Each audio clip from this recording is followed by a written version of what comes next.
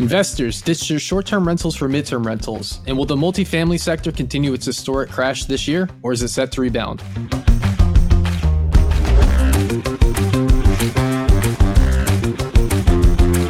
You're listening to the Bigger Pockets Daily, where we cover the day's biggest stories in economics and real estate. I'm your host, Matt Myre, managing editor of the Bigger Pockets blog. And today we have a couple really good stories to talk about. So, short-term rentals, and Airbnb in particular, has had an interesting few years. Obviously, the pandemic hit and listings dropped off a cliff, occupancy dropped off a cliff for a good quarter, right? But right after that, Airbnb boomed. It was crazy. Everyone was going through Airbnb. People were making tons of money. Investors across the country were like, yep, this is it. We're making tons of money. We're moving away from long-term rentals. We're going all in on short-term rentals. And then 2022 came, and in around late 2022 into 2023, buzz started happening over on X called Airbnb bust, or hashtag Airbnb bust. Now, this was a trend that started from a Twitter account by the name of Amy Dixon. Basically, a lot of investors started complaining about lower occupancy rates due to increased competition on Airbnb and flattening demand. There were millions of new users. At the same time, a lot of investors flocked to Airbnb. And basically, everyone was like, I can't rent out my house anymore because there's way too many people also competing with me. So with all these investors freaking out over their margins tightening, interest rates going up, the availability of properties declining because of inventory constraints, and then on top of that, different markets starting to outlaw, outright ban Airbnbs because of housing shortages in those markets. Obviously, housing prices exploded over those same years. So you can imagine some markets like New York, Asheville, North Carolina, a particularly big vacation market, were like, we can't do this. We need more houses for actual renters, actual homeowners. We can't do the short-term rental thing anymore. And then on top of all of it, the CEO of Airbnb, Brian Chesky, came out last year on Bloomberg and said Airbnb was, quote, fundamentally broken. Now, I do want to put the caveat out here that he was talking about Airbnb as a platform software. So the actual booking experience, the actual use of Airbnb, looking for listings, listing your house on Airbnb. That's what he was referring to. However, that's a big boo-boo for a CEO to come out and say that his platform is fundamentally broken, because even if he's talking about the software and not the actual act of doing business on Airbnb, it doesn't help to have those headlines. There were issues with Airbnb fees that he also brought up in that article.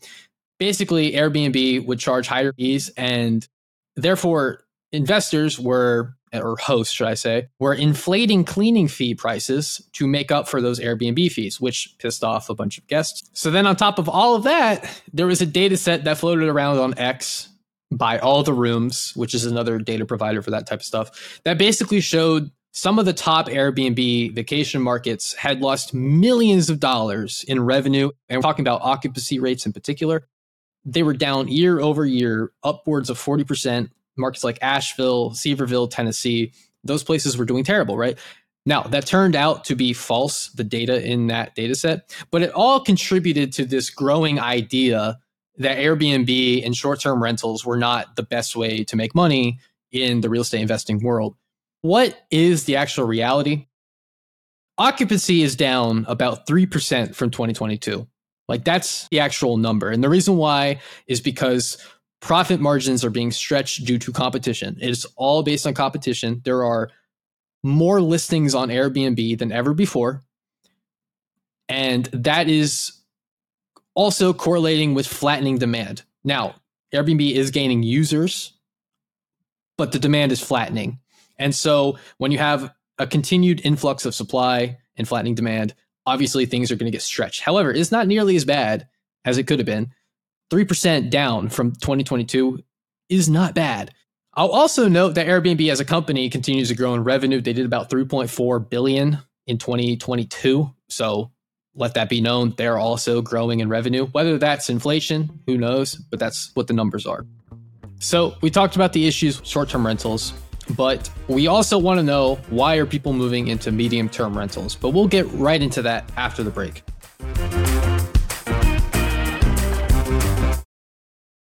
Okay, almost time for the show. We'll get right into it after this quick break.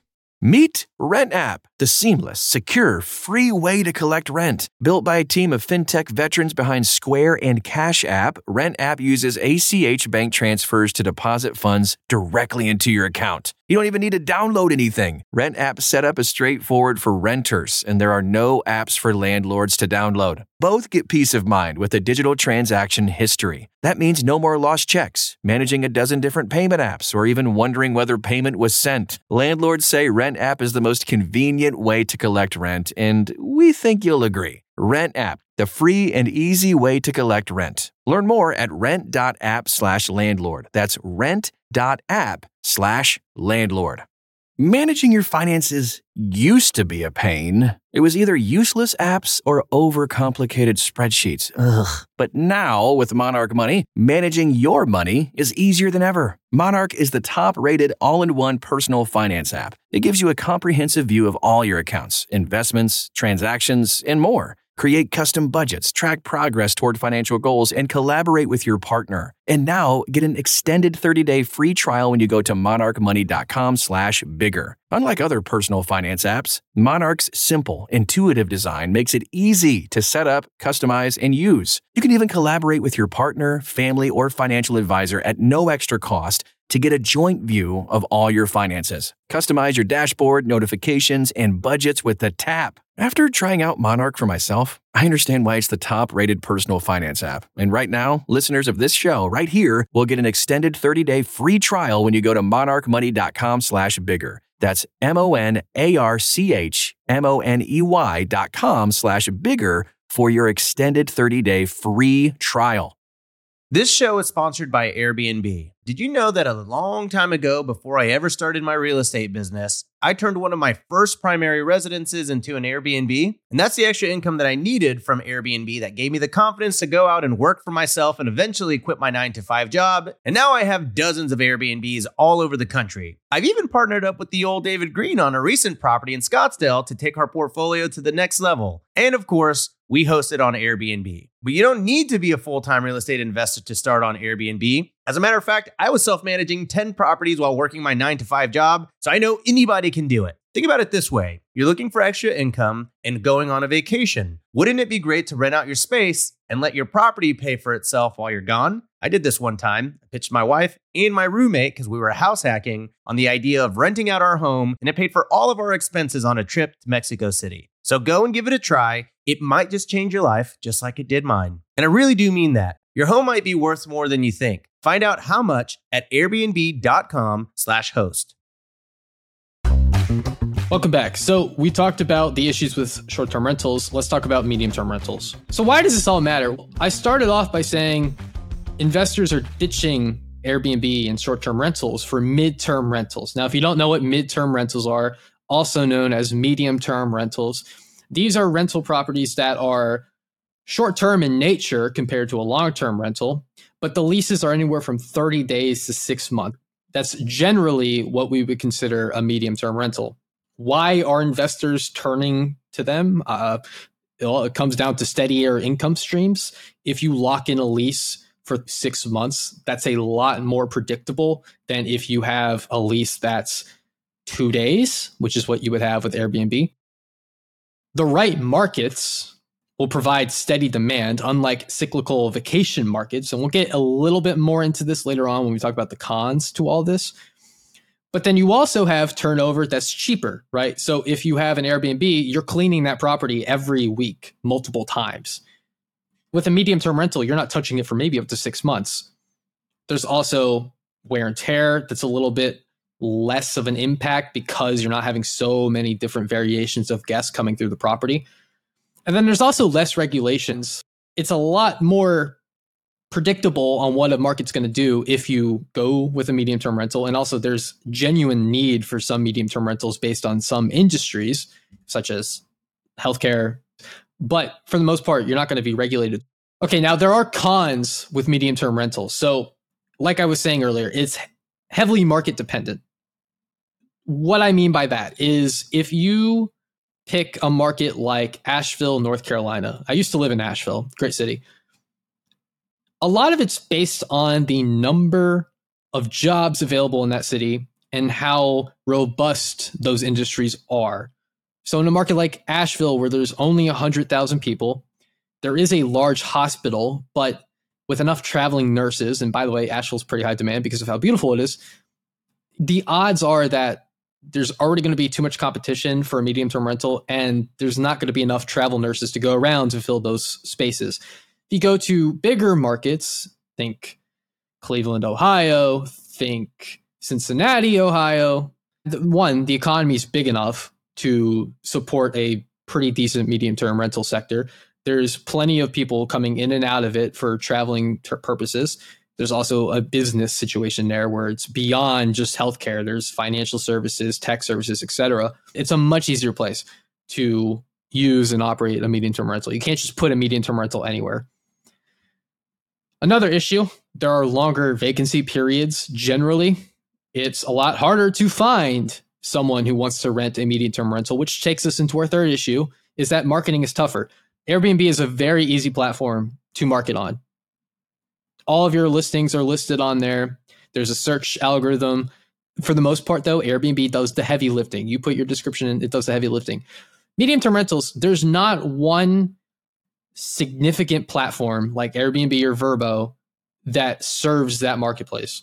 Unless you have a smart marketing strategy or you're using one of the smaller platforms that people use, which are not as well known, marketing on there is going to be really tough. And then just to close up the points with medium-term rentals, I do want to offer a little bit of a solution to finding what market works. So there's a website called Furnished Finder, and you can actually use that to find stats on different markets. It will tell you how many requests there are for housing in a certain market. It will give you pretty in-depth information, occupancy rates, the price points, etc. But it's just a quick tip on actually getting started with medium-term rentals. So on to our next story. Let's talk about the multifamily market. So I'll just lead off with multifamily is a very complicated sector of real estate. It is not clear-cut like single-family housing is. It technically falls under the commercial real estate umbrella, and that also includes office. It includes apartments, which is multifamily. And so the headline from here is that commercial real estate since peak has lost $2.7 trillion worth in value. Multifamily specifically makes up about $1.1 to $1.2 trillion of that, which is a very significant number. It's about 40% of the entire valuation here. So because of all the complications of multifamily, I'm going to do my absolute best to make this as clear as possible. It's honestly become one of the tougher assets to convince anyone to invest right now. So first of all, there are a lot of reasons for why someone would buy real estate. Multifamily, the chief reason really is cash flow because of the amplification of the value of the property. Multifamily properties are usually worth more than a single family residence. I feel like that is perfectly reasonable and makes sense. So you would expect higher cash flow. However, a big part of the equation with multifamily cash flow is cap rates. I'm not going to get too deep into cap rates, but basically it's used as a valuation tool, and it's averaged around 5% over the last year. It essentially means that if you were to buy a $1 million property, let's say all in cash, you would expect to earn $50,000 from it annually, so 5%. Why does that matter? Well, it's because interest rates right now are currently higher than cap rates, which suggests that we're in a negative leverage environment, which suggests that if you were to buy multifamily real estate right now, you would be losing money, especially in an environment where treasury bills are yielding 5%. Private lending would offer you more than 5%. The stock market is returning more than 5%. There's so many safer assets that require less management and less of your time in general that could yield the same or better returns than multifamily property. Why would you ever buy multifamily in that case, right? On top of that, multifamily construction has been booming. So there are currently 1.2 million units of multifamily properties under construction as of right now, 500,000 of which are set to come online this year. That will place serious pressure on rent prices, especially in popular pandemic markets in Florida, in North Carolina, in Texas. So just for example, I live in Raleigh, North Carolina. It's a super hot market. It's often rated 1, 2, or 3 in the top highest rent growth markets in the country. And everywhere I go, there's a new apartment complex being built. They are literally everywhere.